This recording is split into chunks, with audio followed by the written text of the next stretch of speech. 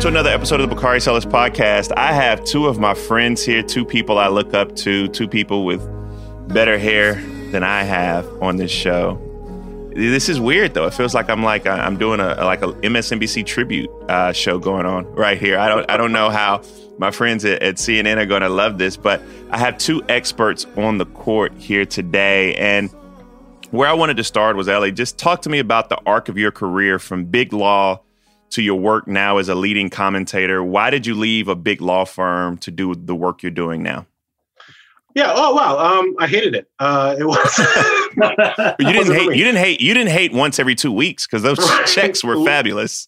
I love the money. The money was good. But my story is I'm one of the quitting stories, and I have a couple. But one of my favorite ones is I'm working on this case, and it's large oil company doing horrible stuff around the globe, being sued by the Nigerian government, and I'm on the side of the oil company. I was like, the ancestors did not sacrifice, so I could be doing this right now. So I quit. I spent a good 13 months on my couch playing Madden football. I got really good at it. That was fun. How did your wife appreciate that part, though? I mean, did everybody agree with it? I think the word appreciate is a little bit too strong. I think she understood that I needed to come to a different point in my career. I would try to get some jobs, so like I taught LSAT and I applied for the Daily Show and, took some flyers on some different things. But when I kind of look at Brian's face when you said you applied for the day, you taught the LSAT and applied. What else did you do? Did you get a Papa John's? You would have been good as a writer on the Daily Show, don't you think? I got to the final round. The final round for the Daily Show, at least back in the day, it's like 10 people. They put you in a room behind, see through mirrors, and they make you write a Daily Show, and they kind of judge your performance. And I did not do well in the writer's room full of other actual comics. But yeah, so like I took some flyers. The way that I came back or came to the law really got back to my roots of like why I went to law school in the first place. The law is in everything, I believe. The law is crucial to everything that we do in this country. And for most of my life, the only people that have been allowed to report on the law are white people, generally white men. And I'm not talking about people who are allowed to actually make laws, right? That's obviously, part of the systemic racism and misogyny of this country. But I'm talking about the actual reporters on the law. That is a particularly white group of people.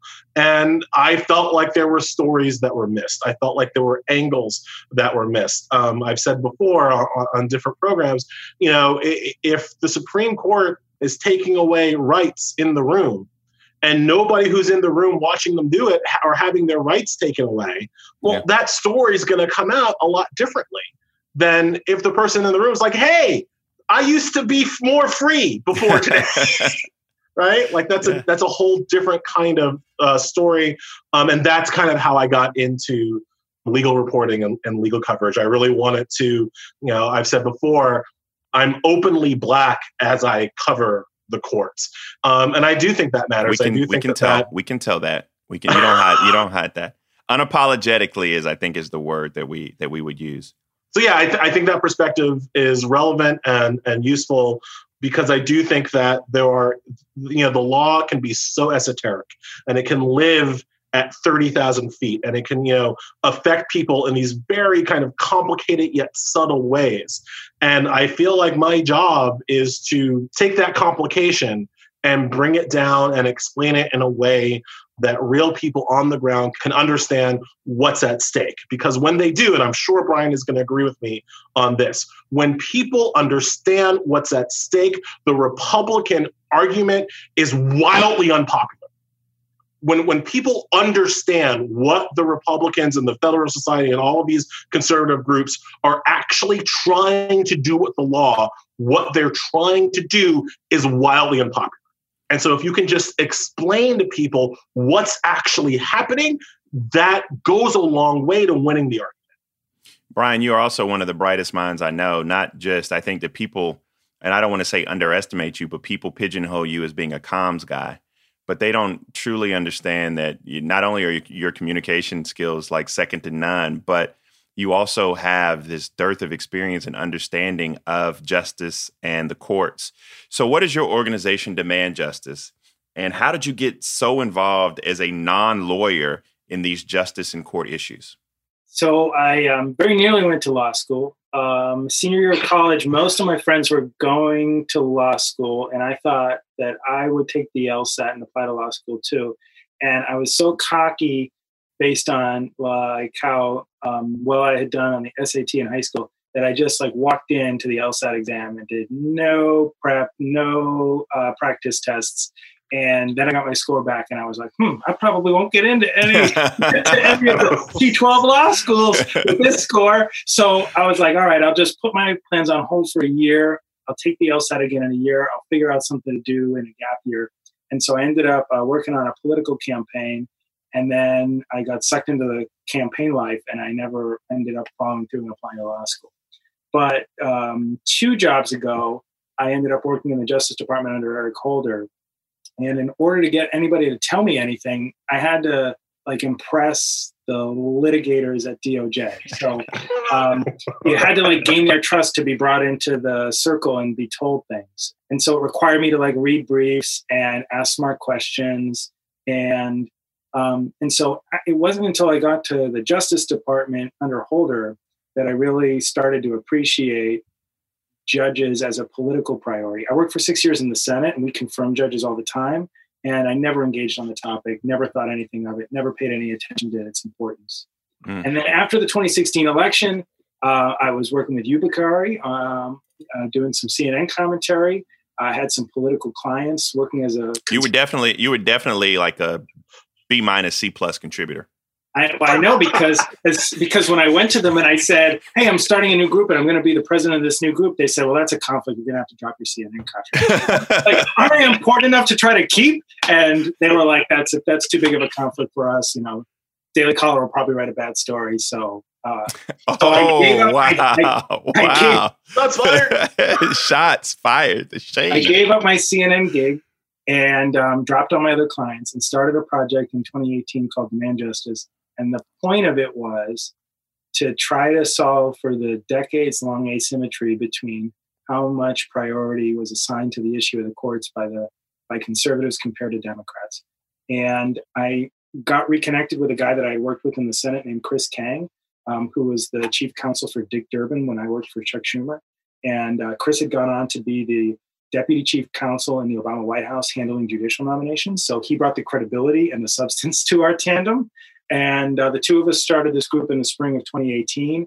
And the posture that we adopted was immediately, we're going to start calling out Democrats that are like falling asleep at the switch on this issue. And so that immediately set us apart because we weren't just sort of whining about how this is awful that Mitch McConnell's jamming all these judges through. We were holding Democrats' feet to the fire saying, what are you doing to stop this? Why are you voting for so many of these assholes? Can I say assholes?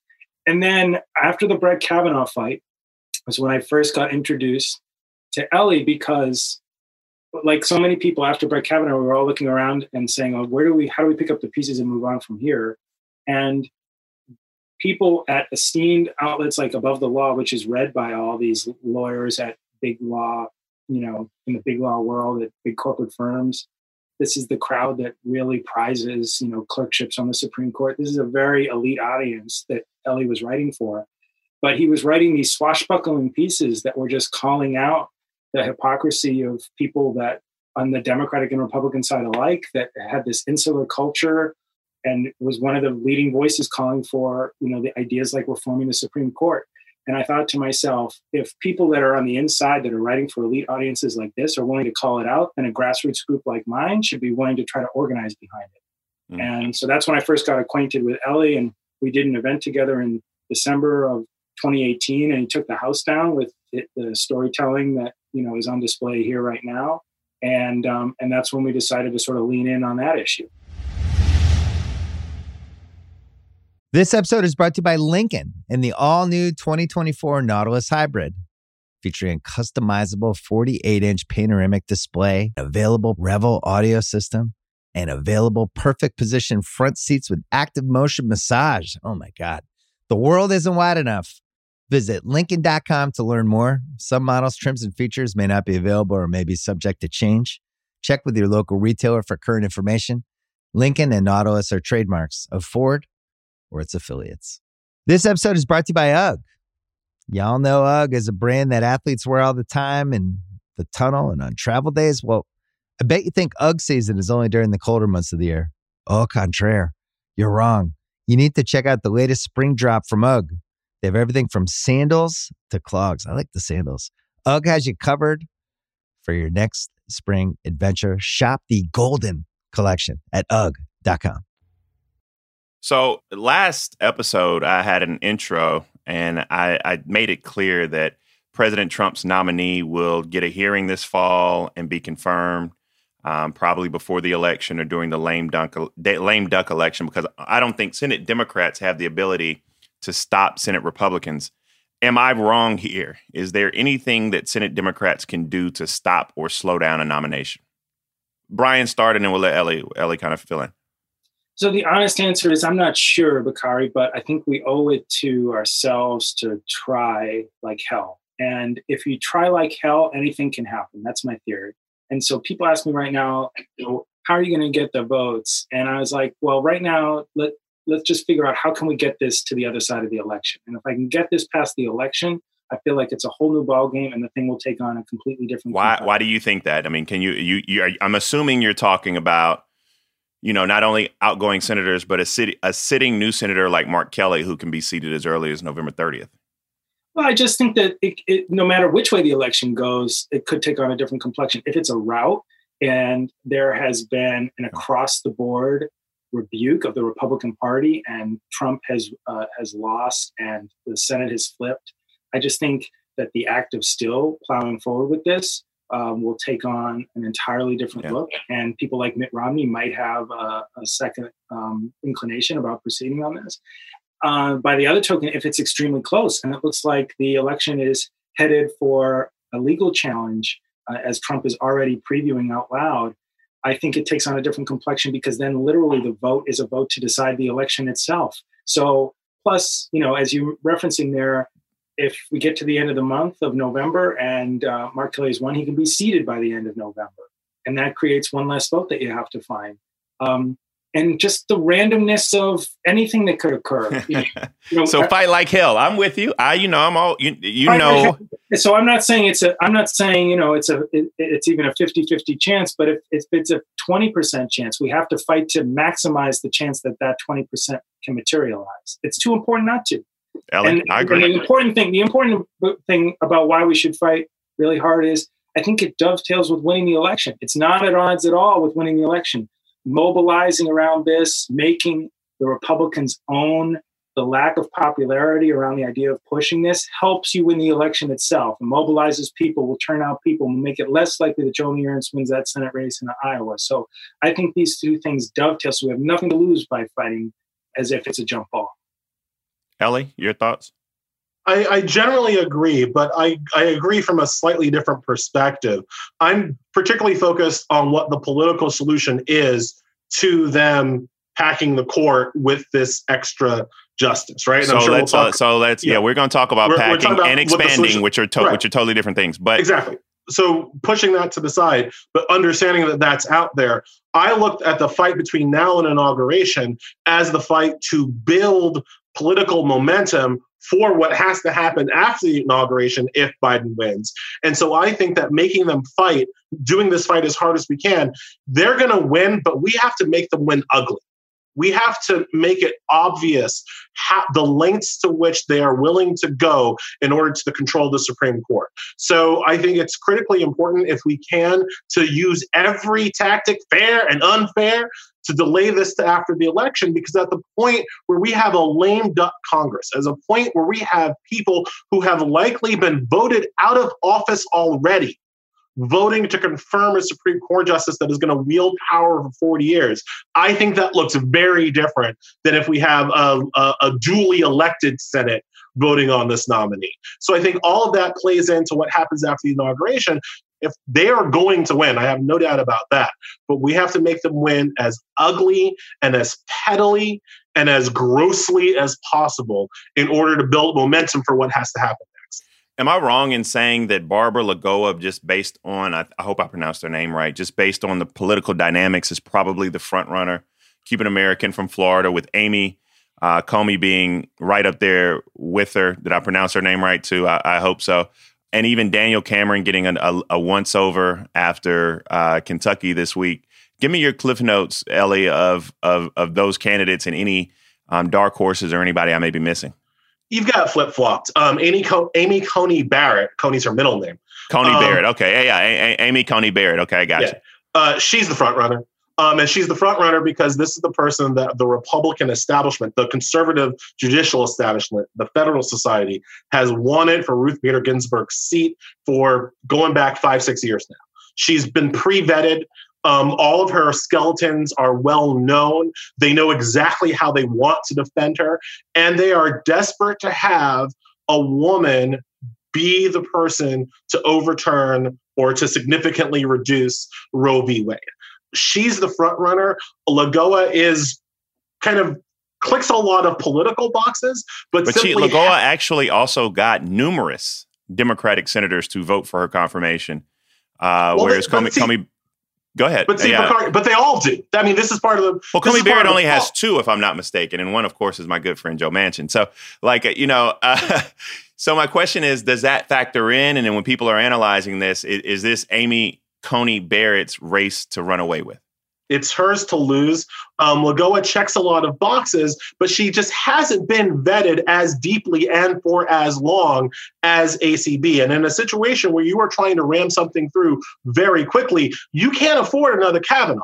And by that, I don't just mean you can't afford to push through another alleged attempted rapist. I mean, you can't afford to push through a person who has something in their background that they don't know about yet that might spool up into a whole thing that requires more time and more investigation. ACB has none of those problems. She's been pre-vetted. So I think she's clear and away the front runner. It doesn't mean that anything weird can happen because Donald Trump is a crazy person. And so you never know. And Lagoa does check a lot of kind of political boxes correctly. But I would be surprised if it's anybody other than Amy Coney Barrett. Are you in the same line of thought there, Brian, or do you see the political? You come from a political. You've been on campaigns, and when Florida's close, you know that Cubans of a certain age are supporting you overwhelmingly against your opponent, that being Donald Trump over Joe Biden. You can solidify a base. She's extremely popular, and she's only had, she, contrary to ACB as we now call her. That's pretty dope. I like that. Actually got a legitimate number of crossover support. So where are you on that? Yeah, so I think you're right in the analysis, Bakari, that if the campaign team was picking, they might pick Lagoa.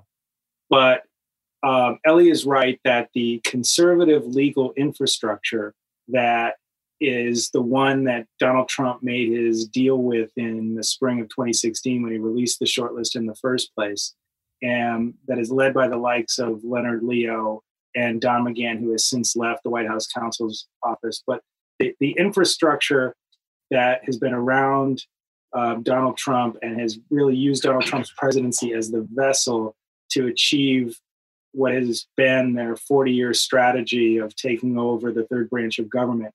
Their chosen pick is Amy Coney Barrett. So she's like in sports, you can have a flashy free agent, or you might have the homegrown person that came up through your own farm system that you just have that much more loyalty to because you groomed them ever since they were your first round draft pick. That is Amy Coney Barrett. So the attractiveness politically, being from Florida and everything notwithstanding, of Lagoa, I think that at the end of the day, judicial conservatives will want the sure thing that they think they have in Amy Coney Barrett. Let's talk about a bigger conversation real quick, Brian, because this is something you deal with on a daily basis. But I want to talk about Democrats in the courts. It drives me crazy. Rahm Emanuel notoriously prioritized the stimulus and ACA and even Dodd-Frank over the courts. We see Republicans dropping any pretense of trying to pass another stimulus package to confirm a justice in record time. And if it's one thing Mitch McConnell has done, it's confirmed judges. I believe that he confirmed before today when we're taping the show, I believe it was 198 federal court judges, none of which were Black. Why don't congressional Democrats and modern Democratic administrations approach judicial nominations like Republicans seem to do? What's your answer to that, Brian? So because on the right, there is a lot of grassroots interest in the issue of judges. And so elected Republicans treat the issue accordingly. They treat it as a political issue. They treat it as as something to keep themselves connected to their grassroots base. Guns and abortion are two big motivating issues in the political right, and the courts are the venue for vindicating those two issues. And so the interests of the grassroots on the far right and the elected senators that are confirming these judges are totally connected. On the left, there is no attention paid at a grassroots level to the issue of the courts and judges. And so that frees up elected Democrats in the Senate to use judges as another modern day form of patronage. They still use it as sort of a clubby way to dispense favors to people that are political donors, to people that they went to law school with. And so we get people that have spent their lives at corporate law firms that are deep into their 50s or early 60s, instead of looking at it as a pipeline project where we should be prioritizing people in their late 30s or early 40s that are going to be on the bench for a long time, instead of prioritizing people that have devoted their careers to work as public defenders or civil rights lawyers. And so we're interested at Demand Justice in sort of breaking up this system that rewards the same types of professional backgrounds and that rewards this system of clubbiness and chumminess and rewards political donors, and instead bringing some scrutiny to the behavior of some of these Democrats. And this is not, we're talking about blue state Democrats that occupy safe seats do this. Like Dick Durbin just voted for two awful Trump nominees that are awful. One of them was a baby. One of them was like 33 years old. He just voted for two people that are awful on guns, awful on abortion, opposed by Planned Parenthood and NARAL. And he did it because it was a product of this backroom deal that he struck with the Trump administration where he got one good judge for three awful ones.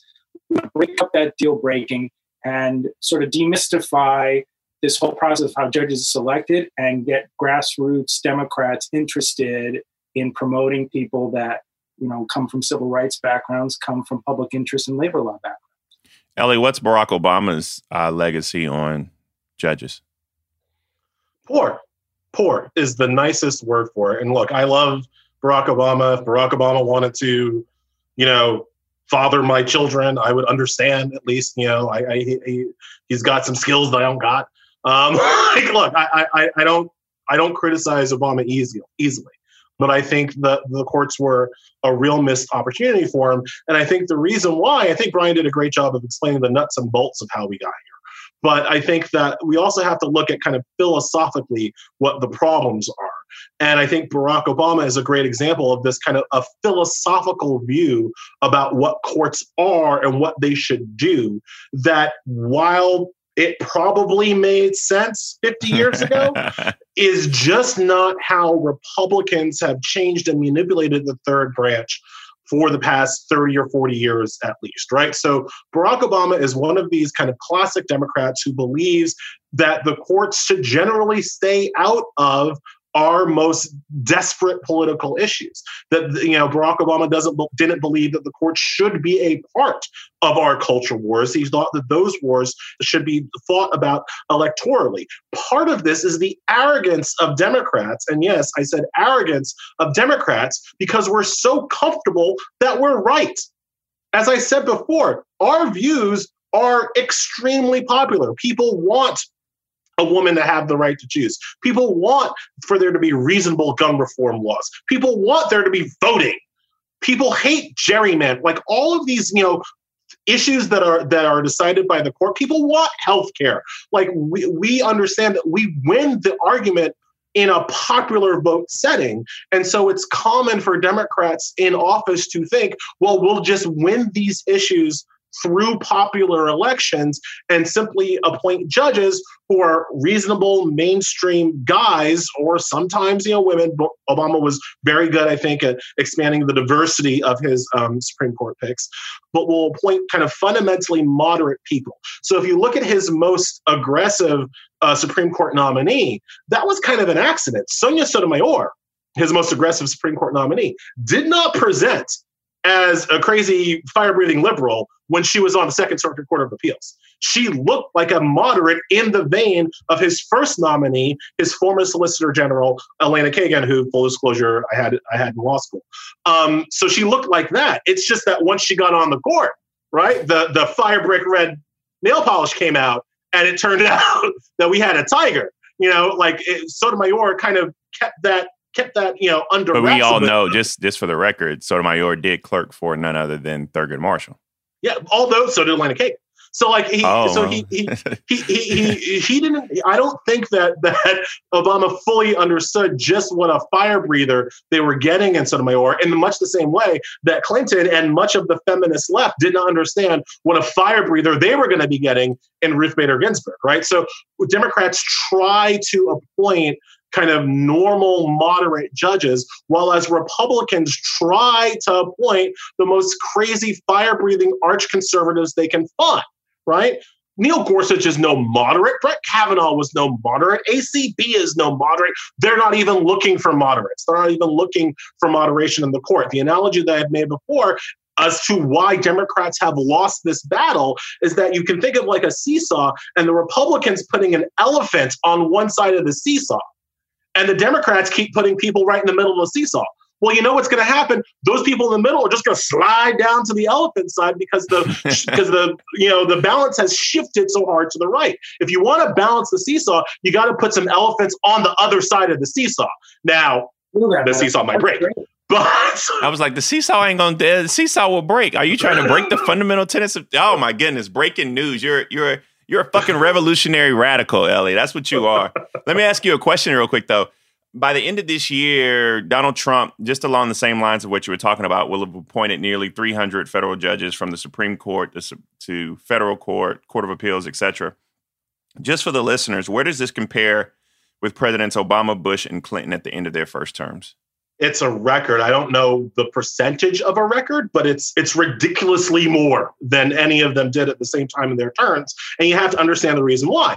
The reason why Trump has been able to nominate so many people is not just because he's been faster at nominations than Obama was, because while Obama did start slow, he eventually ramped up.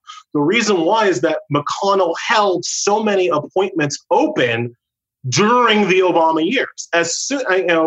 Democrats like to eat each other about which time we screwed up the most.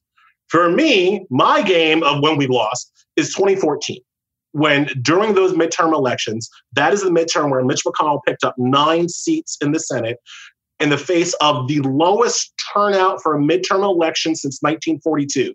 That's how the Democrats backed up the last 2 years of the black president. That's what happened.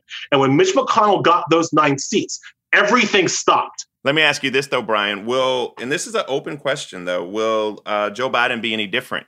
Will he be different, not from Donald Trump per se, but will he tackle the courts differently from how Elie so eloquently articulated the way that Barack Obama looked at the courts?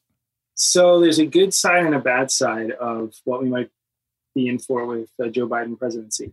On the bad side, he was probably the most moderate person when it came to the discussion of the courts that played out during the presidential primary. So we didn't have a ton of discussion about judges in the courts during the presidential primary, but we had some, and particularly about various court reform proposals. And Joe Biden was the only one in the field that didn't express at least openness to some version of either term limits, adding seats, lower court expansion, anything. Why is that? That's actually my next question. But, Joe Biden has resisted calls to expand the Supreme Court. He's also, or pack the Supreme Court, however we want to talk about it. And he's also not said anything about expanding the ranks of the district court. I think we need to add, and I actually got this in the Democratic platform, we need to add another 80 to 100 federal court judgeships, and he needs to go the route of Jimmy Carter. But why is he so timid on this issue? He's what they would call an old bull, and he's an institutionalist, longtime chair of the Senate Judiciary Committee during his time in the Senate. And so he knows this shit better than anybody. What is the... Yeah, so that's what I was going to say is the potential positive side of Joe Biden as president. He is surrounded by people that fundamentally value and understand and don't need to be convinced about the importance of the courts. The person that is probably the leading candidate to be his chief of staff if he wins is a guy named Ron Klain, who might be known to you guys. Ron was in the White House counsel's office in the Clinton administration and personally sherpaed RBG's nomination in the first Clinton term. He went on to become the chief of staff to Al Gore and to Joe Biden, both when they were both vice president. And he's now an advisor to the campaign. Ron is on the board of the American Constitution Society. He's a former staffer on the Senate Judiciary Committee. He's had pretty much every job you can have in the Senate judicial confirmation process. And I've spoken to Ron. Ron was one of the people I consulted with before I even started Demand Justice and picked his brain about how we might approach the work. And so Ron's not anybody that's going to need a tutorial about how much they need to emphasize the judiciary if he becomes White House chief of staff or even if he has any other job in the White House. My only concern is even with somebody like Ron Klain's commitment to this issue and the brain power he'll bring, they're just going to be under so much pressure next year to legislate on so many issues. Chuck Schumer, if he's the majority leader, is going to come under so much pressure on a COVID recovery package, on a climate change proposal, on voting rights restoration, that they need to figure out how they're going to make time to do judges too. Because we don't, Elie at the top of the show referenced, or you, Bakari, referenced, I think, setting up Rahm Emanuel's famous quote that, we're not going to worry about fucking judges when we need to pass the ACA. And I don't think Ron Klain will ever utter a statement like that. But there needs to be a plan to make room for a judicial reform proposal and a strategy to move judicial nominations, notwithstanding all the things that they're going to have on the plate next year. Can I say something? But yeah, I wanted to come to you real quick, Elie, but I wanted to frame the question like this, and along the same lines. You articulated back in, I think it was 2014, what the biggest mistake was that Democrats made. I actually think the biggest mistake Democrats made was not actually protecting the ballot in the last COVID recovery bill. I think that's going to be the biggest mistake that ever comes down on the plate of Nancy Pelosi. But with all that being said, don't you think it's a mistake? And I want to hear your vision about what that court system should look like, because I know you've articulated some things that are kind of far out there. When I'm out here saying on TV that you should add 4 new senators by bringing statehood to D.C. and Puerto Rico, and adding 80 to 90 new judges, federal court judges, and also adding 3 new Supreme Court justices. And Elie's like, nope, we need to add another 20 Supreme Court justices. Tell me what your thoughts are and what your vision is. Also answering whatever question you wanted to from Brian. Yeah, so 2 things. One, the other reason why I have some hope that Biden will be better than he could have been is because RBG died. I think that if she had survived into his administration, she would have retired, he would have replaced her, and that's what it would have been done on judges, and he would have moved on. But given that there's an open seat and given what Republicans are about to do, this issue will be inescapable for him. The other reason why it's going to be inescapable, it's exactly what you just said, Bakari. You just said you want to add D.C. and Puerto Rico as states. Guess who will nullify that? The 6-3 Supreme Court. Biden's going to want to pass healthcare. Guess who's going to nullify that? The 6-3. There is not a Democratic priority that will pass the 6-3 Supreme Court. That's why Republicans have worked so hard to pack it. So I think that the legislative realities of a conservative-controlled Supreme Court will make Democrats take this more seriously this time around. Cabling all that. The reason why I have such an expansive view of court expansion, if you will, is because the way the court packing, court reform, court expansion is talked about right now is in a very revenge-focused way.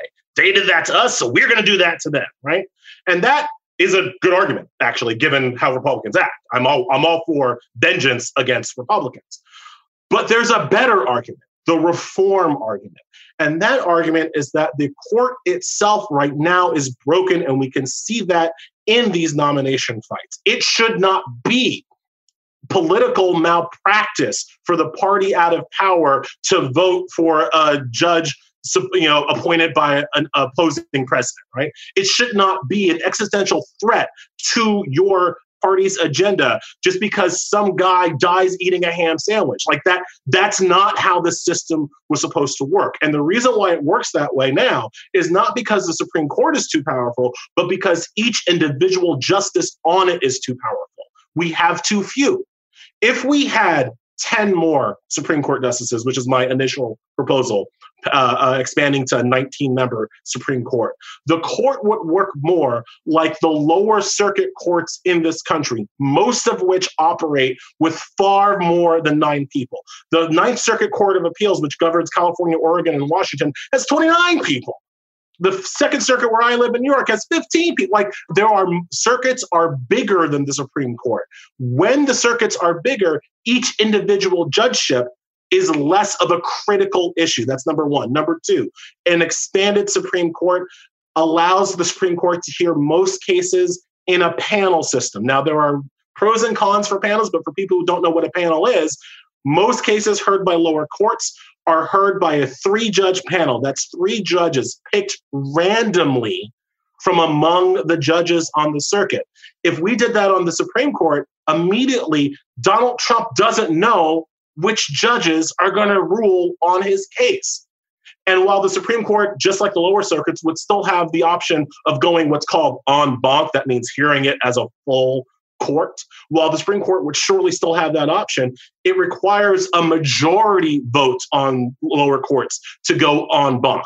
Right now in the Supreme Court, a lot of people don't know this, it does not take a majority for the court to hear the case. It only takes 4 votes for the court to decide to hear a case, not 5. So just getting it to the point where it takes a majority of justices to hear a case as a full court would be a huge reform.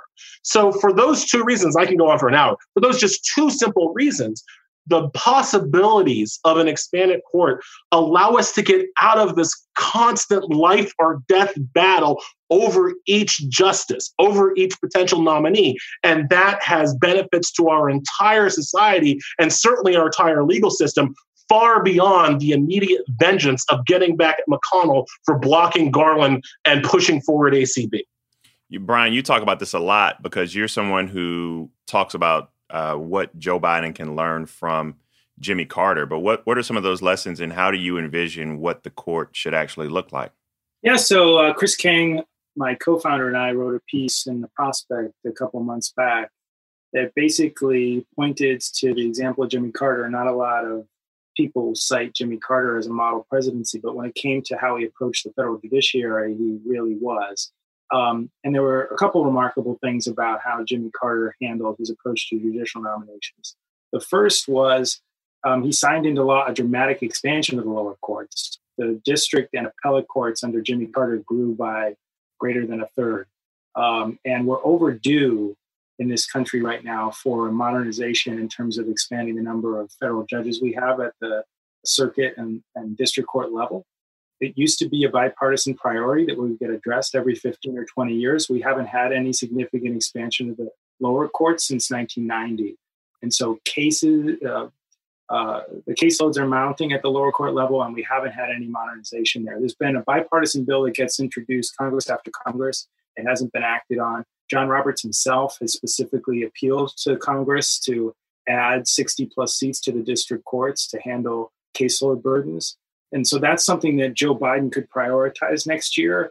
And right off the bat, even if Mitch McConnell and Donald Trump don't leave him any vacancies to fill, he could create dozens of new judgeships to fill in his first year if Congress were to prioritize that. I, of course, and Elie agrees that we think we need to add seats at the Supreme Court level. But even if you want to go for low-hanging fruit, we're overdue for an expansion at the appellate and district court levels. The second thing Jimmy Carter did was, with all those new openings he had to fill, he broke the mold of the types of judges that he appointed. So he took some power out of the Senate's hands and created commissions out of the White House by executive order with a priority of finding people that were racially diverse, that would bring women into the federal judiciary, and that would look for people outside the normal professional pipeline. And so we got liberal lions that served for decades on the courts and left lasting marks on the federal judiciary that owed their appointment in the first instance to Jimmy Carter. Ruth Bader Ginsburg, before she was elevated to the Supreme Court, was a circuit court judge that was first appointed by Jimmy Carter. So I think in terms of both opening his mind to the idea of adding judges to create slots for himself to fill, and then changing the types of model for judges that he does appoint, there is a lot to learn from Jimmy Carter. During these times of COVID, we understand how challenging these times are, from public health concerns to business concerns, employment concerns, and hiring can be challenging for business owners as well, especially with everything they have to think about. But Monica Stark, she could relate. She needed to hire for a pivotal role at her construction company, GS Group, but was having a tough time finding the right person, especially with so many candidates out there. So she switched to ZipRecruiter. ZipRecruiter doesn't depend on candidates finding you. It finds them for you. Its technology identifies people with the right experience for your job and actively invites them to apply, which is why you should try ZipRecruiter for free at ziprecruiter.com/Bakari. That's how Monica found Lamont Jenkins. She said that ZipRecruiter sent Lamont's profile to her around 5 minutes. Wow, 5 minutes after she posted her job because he was a great match for the role. Through ZipRecruiter, Monica's company has hired everyone from accountants to project managers to field scientists. But Monica's not the only employer who loves ZipRecruiter. Listen up. 4 out of 5 employers who post on ZipRecruiter get a quality candidate within the first 24 hours. That's the first day, y'all. See for yourself how ZipRecruiter makes hiring faster and easier. Try it now for free. That's right, free at ZipRecruiter.com/Bakari. That's ZipRecruiter.com/BAKARI. ZipRecruiter.com/Bakari. This episode is brought to you by Empower. You got money questions like, can I retire early? What are my best savings options? Can I afford to pay for my kids' education? Luckily, Empower has all the answers. With Empower's real-time dashboard and real live conversations, you get clarity on your real-life financial goals. So join 18 million Americans and Empower what's next. Start today at empower.com. Tap the banner or visit this episode's page to learn more. Sponsored by Empower, not an endorsement or a statement of satisfaction by a client. This episode is brought to you by UGG. Y'all know UGG is a brand that athletes wear all the time in the tunnel and on travel days. Well, I bet you think UGG season is only during the colder months of the year. Au contraire, you're wrong. You need to check out the latest spring drop from UGG. They have everything from sandals to clogs. I like the sandals. UGG has you covered for your next spring adventure. Shop the Golden Collection at UGG.com. This episode is brought to you by NetSuite by Oracle. As your business grows, you might start seeing some lag. There's too much work for your team, too many different processes, and it takes forever to close the books. If this sounds like you, you should know these 3 numbers: 37,000, 25, and 1. 37,000 is the number of businesses that have upgraded to NetSuite by Oracle. It's a cloud financial system that can help streamline accounting, financial management, inventory, HR, and more. 25, that's how many years NetSuite has been helping businesses do more with less. And 1, because your one-of-a-kind business deserves a customized solution for your KPIs. It's like when you come here for this podcast or when you check out your favorite website to gather all the info you need to make better decisions for your fantasy leagues. Well, NetSuite does that for your business and then some. It's one efficient system, one source of truth with everything you need to grow. Right now, download NetSuite's popular KPI checklist designed to give you consistently excellent performance absolutely free at netsuite.com/ringer. That is netsuite.com/ringer. So we're wrapping up, guys. I know you guys, we're actually taping this as 3 fathers. We have to find time to tape. So it's like nearly the middle of the night when our kids are all like sleeping. Let me ask this question. I know that assuming Vice President Biden wins and we flip the Senate and this is a big and, the Biden-Harris administration actually prioritizes the courts, including an expansion plan, that will require us to align with Senator Feinstein, who chairs Senate Judiciary, Chuck Schumer, and Nancy Pelosi. Now, I know both of you all saw the political piece raising real concerns about Senator Feinstein's ability to lead Democrats in the Judiciary Committee on an aggressive court expansion plan. Do you both, this is a question to both of you all, do you share the same concerns about DAFI's ability to lead the way we need Democrats to lead if we're going to gain and get the Senate back? Brian, you used to be in politics. Oh, wow. You throw the difficult. Brian's like, man, I ain't answering that. So I'll make a prediction rather than issue a call. I'll predict that at the end of the next Congress, she will not be in chair as the chairwoman of the Senate Judiciary Committee. So you mean at the end of this Congress or the next Congress? No, by the end of next Congress. So 2 years. Okay. Yeah. I think there's pressure already from rank and file Democrats in the Senate for Chuck Schumer to raise the awkward conversation with her about figuring out if there's some way that they can politely get her to step down. It's like taking I don't know if y'all, I'm pretty sure you do, Brian, but I don't know if y'all have like a matriarch, but my aunt Jenny Marie, she was old black woman, used to put 2 sticks of butter in her sweet potato pies and coconut pies, wore big hats on the second row of the church, and when you hug her, you smell like Chanel No. 5 all day. But my daddy had to have a conversation with her when she was 92 years old to take away her car keys. That's what this conversation is going to be like. You don't want to go talk to your matriarch of the family about taking away her car keys, and Chuck Schumer's going to have to do that? I think Chuck Schumer may punt it to President Joe Biden, but one way or another, I think it's probably. You know what that means? That means Kamala Harris is going to be going down and calling DIFI over to the Naval Observatory and saying, you're going to have to give up this chairmanship. What are you saying, Elie? This is where we need grassroots, right? So we talked about the asymmetry in the war at the elected level between Republicans and Democrats, but there's also been an asymmetry at the grassroots, and it's because the Republican base turns out and is vocal about what they want on the court, and the liberal base never is. And so if Biden wins, what's going to be required is for the liberal base to be focused on the courts. We can't just assume that because we're right and because most people agree with us that we're going to get what we want. We need the base activated and motivated specifically on this issue.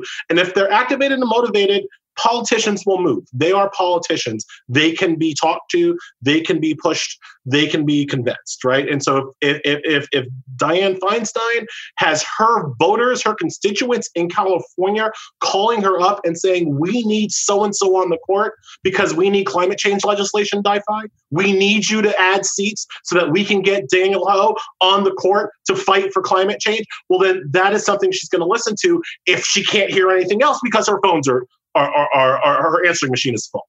Like that, and that is literally the mentality that base voters need to have. I am happy to talk about the failures of establishment Democrats in making this case to the voters, but at some point, I'm going to need the voters to stand up here and take the courts as seriously as the Republicans do. Last question for you guys. I need your top 3 to 5 black justices that, second to last question. And I can't, before we get to the top 3 to 5, do you think that it is a fair question to be asked for a new Joe Biden president, or do you think it's something that should be done asking Justice Breyer to leave the courts? Oh, yeah, of course. I mean, look. I don't want to be, I was playing with my words because I didn't want to be disrespectful, but is that a fair question for, maybe that's a grassroots prerogative. Republicans have been lucky with death and strategic with retirements. Anthony Kennedy is healthy. Anthony Kennedy could be on the court right now. Anthony Kennedy is not on the court right now because he wanted to make sure that a Republican got to replace him with his protege, Brett Kavanaugh. And we can talk, there is some corruption, I believe, going on there. But more than anything, Anthony Kennedy was smart and retired when he could. Republicans generally retire when they can under Republican presidents. Democrats roll the dice and try to gut it out. People are going to think that I am subtweeting the late great RBG. I am subtweeting the late great Thurgood Marshall, who was sick, was absolutely sick in 1998 when he retired from the Supreme Court, allowing George H.W. Bush to name his replacement. Not 98. 1988. He was sick in 90 when he retired to let H.W. Bush name his replacement. But he did not die. He did not actually die until January something 1993, 4 or 5 days into the Bill Clinton administration. If he had just hung on until he died at work, H.W. Bush would not have been able to name his replacement. I didn't think that's where we were going with that. Okay. That's where I'm going. All right. So Democrats either need to hang on and live a little longer or retire. Let me ask you this. I'm going to start with you, Brian, because Elie just gave us that and we're going to pray for Elie. But I want you I want you to I'm going to give you my top 5 choices. Ketanji Brown Jackson, number 1. Sherry Beasley, the Chief Justice of the North Carolina Supreme Court, number 2. Leandra Kruger in California, number 3. Danielle Holly Walker, Dean of the Howard School of Law, number 4. And Sherilyn Ifill, number 5. So who are your top 5 possible Black female justice picks for the next president of the United States? Well, so 4 of the names on your top 5 are on Demand Justice's shortlist, which people can read for themselves. Oh, wow, you got a whole shortlist out. I want to hear. We got a whole shortlist, and we just expanded it because we released our initial one before Joe Biden issued his pledge to commit to nominating the first Black woman. And so since making that commitment, we updated it to add 10 more qualified Black women. That would be a great pick. So in addition to the 4 that you named that are already on our short list, I'm going to throw out Christina Swarns, who's the head of the Innocence Project, and before that was a litigator for the NAACP Legal Defense Fund. And with respect to Chief Justice Beasley from the North Carolina State Supreme Court, she just led a training that we did in North Carolina. We're in states all across the country doing trainings of Democratic activists, trying to educate them about the high stakes of the Supreme Court. And Chief Justice Beasley appeared at that, kicked it off. We were happy to have her. And then the last pitch I'm going to make before you ask Elie for his names is we just launched 2 weeks ago a project called She Will Rise, which is movement building on behalf of the idea that we need a Black woman justice on the Supreme Court. So we have Kim Tigner, who's formerly at the Lawyers Committee for Civil Rights Under the Law, and April Lane, who was the social media maven behind the Oscar So White campaign a couple of years ago, as well as people like Brittany Packnett and Nicole Hannah-Jones, all on the board of this project, which is all about building grassroots energy and support for that commitment that Joe Biden has made. And so we're going to be doing events all throughout the fall. Obviously, this project will be involved in contesting the RBG confirmation fight. But in the first year of the Biden presidency, we very well may get another vacancy on the court, even if Trump seeks to fill this one. And so that movement is building, and we'll be ready so that there's an army and an infrastructure to support that woman when Joe Biden makes that historic election. I also have to mention Michelle Childs, who's on the district court here in South Carolina. Phenomenal choice as well. I don't know if she's on your list, Brian, but go add her, please. She's a great judge. So one thing I want your listeners to remember is that you do not have to be a lawyer to sit on the Supreme Court.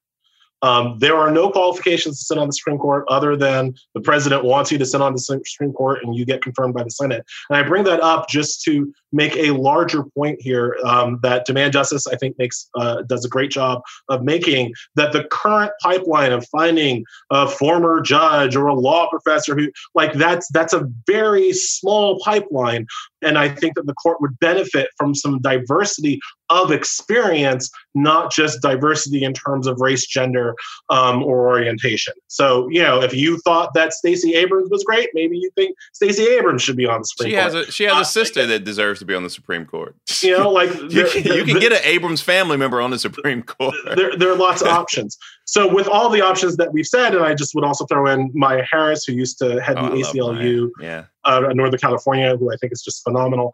So I want to make a specific plea for somebody that's already been mentioned, Christina Swarms, and I want to make that plea in the context of her work on the Innocence Project.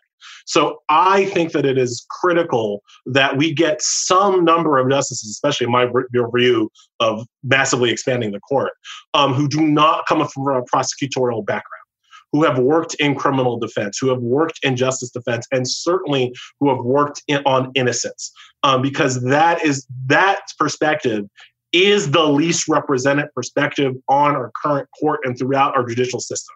So when you talk about Swarms, when you talk about a person who has experience literally running the Innocence, a chapter of the Innocence Project, like that makes me very excited. And that is a story that I feel like I can go on MSNBC, CNN. I have no contract, by the way, unlike some people here, in case anybody's listening. But I can go on TV and I can make that case to law lawyers and I can explain to them why that pick is so important.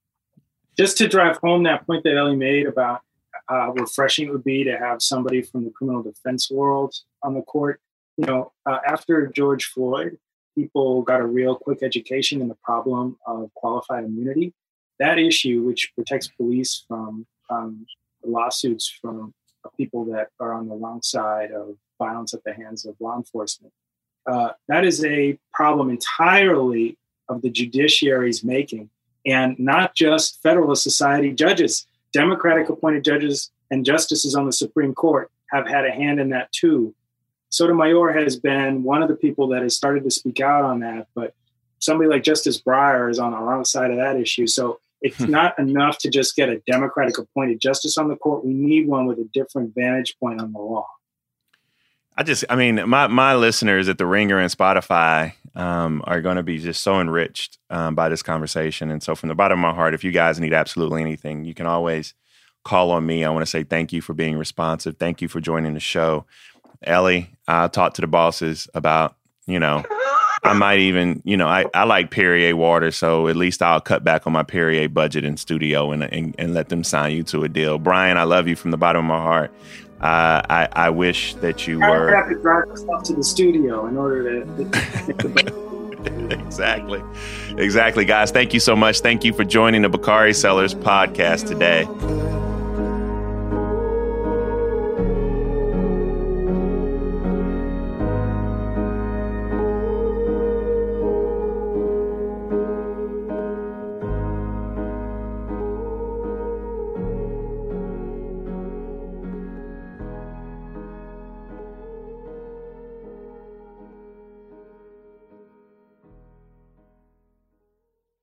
This episode is brought to you by Lincoln and the all-new 2024 Nautilus Hybrid, featuring customizable 48-inch panoramic display, available Revel audio system, and available perfect position front seats with active motion massage. Oh my God.